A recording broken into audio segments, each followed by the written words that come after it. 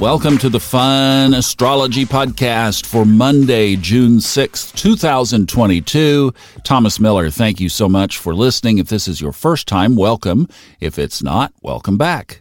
We have perhaps one of the quietest weeks we've had in a long time. And actually, the rest of June is looking pretty quiet in the sky. We will have a couple of sign changes coming up later in the month.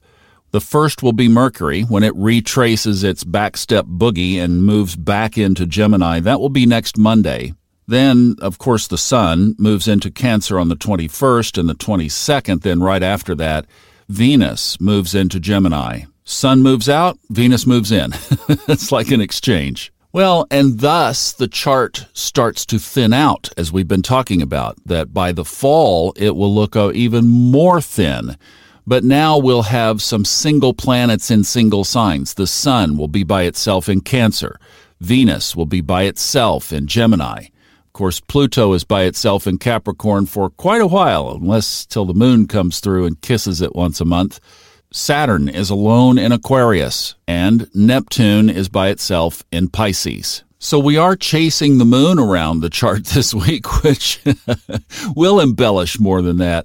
If you have a SpeakPipe question, go ahead and leave it either for this podcast here, we can take it up here, or if you'd like to ask one for Robert in Old Soul, New Soul, you can do that there as well. And those of you who have, we will get to them as quickly as we can. We had a bunch come in over the weekend. So thank you. I know you guys are loving that. I see that you see exactly what I saw. He's the GOAT. Best astrology teacher I've sat under, and that podcast is going to end up being a national treasure as it gets built out over the months and years ahead. Now, over the weekend, Saturn slipped into retrograde on Saturday. How was that? Did you feel anything? Anything start working backwards in your life? Well, in fact, one of the upcoming episodes with Robert is going to be on retrogrades in general, and we talked about Saturn, so we'll cover some of that over there. Robert teaches very much the re-words, all of the RE, retooling, rest, revisit, renovate. Now, Saturn always gets my attention. Anything Saturn and Pluto for the next, I have no idea, 20, 30, 40 years, because we are under that conjunction from January 12th, 2020, anything dealing with these two karmic blues brothers needs special attention. And right now, the blues brothers are both in retrograde. And this retrograde will move Pluto back over the place where it was in the United States chart on July 4th, 1776, for the second of the three crossings this year. I know you're, oh, and by the way, the United States Pluto on July 4th, 1776, was in retrograde. So that degree is 27 degrees, 33 minutes of Capricorn. That second alignment at that degree by this current retrograde Pluto will happen on Monday, July 11th. And for those of you who prefer to-the-moment specifics, it will happen at 1:47 in the morning, at least with a chart set to Asheville, North Carolina. If you have a Honeycomb Collective, that's a note that would be worth adding to your July calendar for sure. You know, as I was looking at today's chart, that was one of the things I was thinking is this quiet time, quiet, deep, still waters that ends up being a trigger that we don't know about, or do we get a little break? And as far as that Pluto return goes, to me, that always was a big macro event. And I've even questioned in my own mind if this isn't something that really doesn't even involve, and I know this is astrological heresy, just about, but we're talking about a planet that takes 247 years to go around the sun. So when you think about an applying aspect, one that is moving toward it, are we going to give that the same weight that we give Mercury, for example? Maybe so.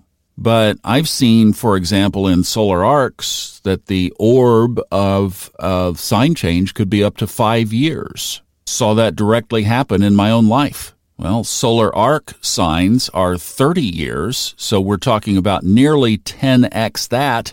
Could we be talking about a 50-year lead-up to this Pluto return? So I'm wondering, could the last 30, 40, 50, even 60 years collectively, basically my lifetime since 1960, could that all be categorized under the umbrella of the Pluto return? And I think there's merit to that, because if you look back over that time period, a lot has shifted in the fabric of the culture of the world and of the United States. I'll just kind of leave it there to ponder. But, when we hit July 11th again, realize we probably are not talking about just that date. We're talking about a lot of factors around this Pluto return. But now its karmic partner, Saturn, next door in Aquarius, is moving backwards too. So I think we probably could see more things related to whatever those two have in store. So for the rest of this week, we have Jupiter and Mars in Aries in the relative early degrees in the first decanate. So they're both, Jupiter's at 4, Mars is at 9. Chiron is in there as well. And in Taurus, we have Venus at 10 degrees, Uranus at 16, Mercury at 26. And of course, the nodes of the moon are in that Taurus-Scorpio axis. So there you go. That's the setup of the chart. Except for Mercury retracing its ground on Monday back into Gemini. That's basically it until the 21st. Don't forget about the Discord channel, Fun Astrology Podcast, and hit the speak pipe if you have any questions. Then I have some other things that we can certainly fill this time with over the rest of the week. Got a couple of questions already, but if you have one, certainly send it in. Have a great Monday. See you back tomorrow on the Fun Astrology Podcast. Be sure to check out Robert. We've got some really cool stuff over there, too.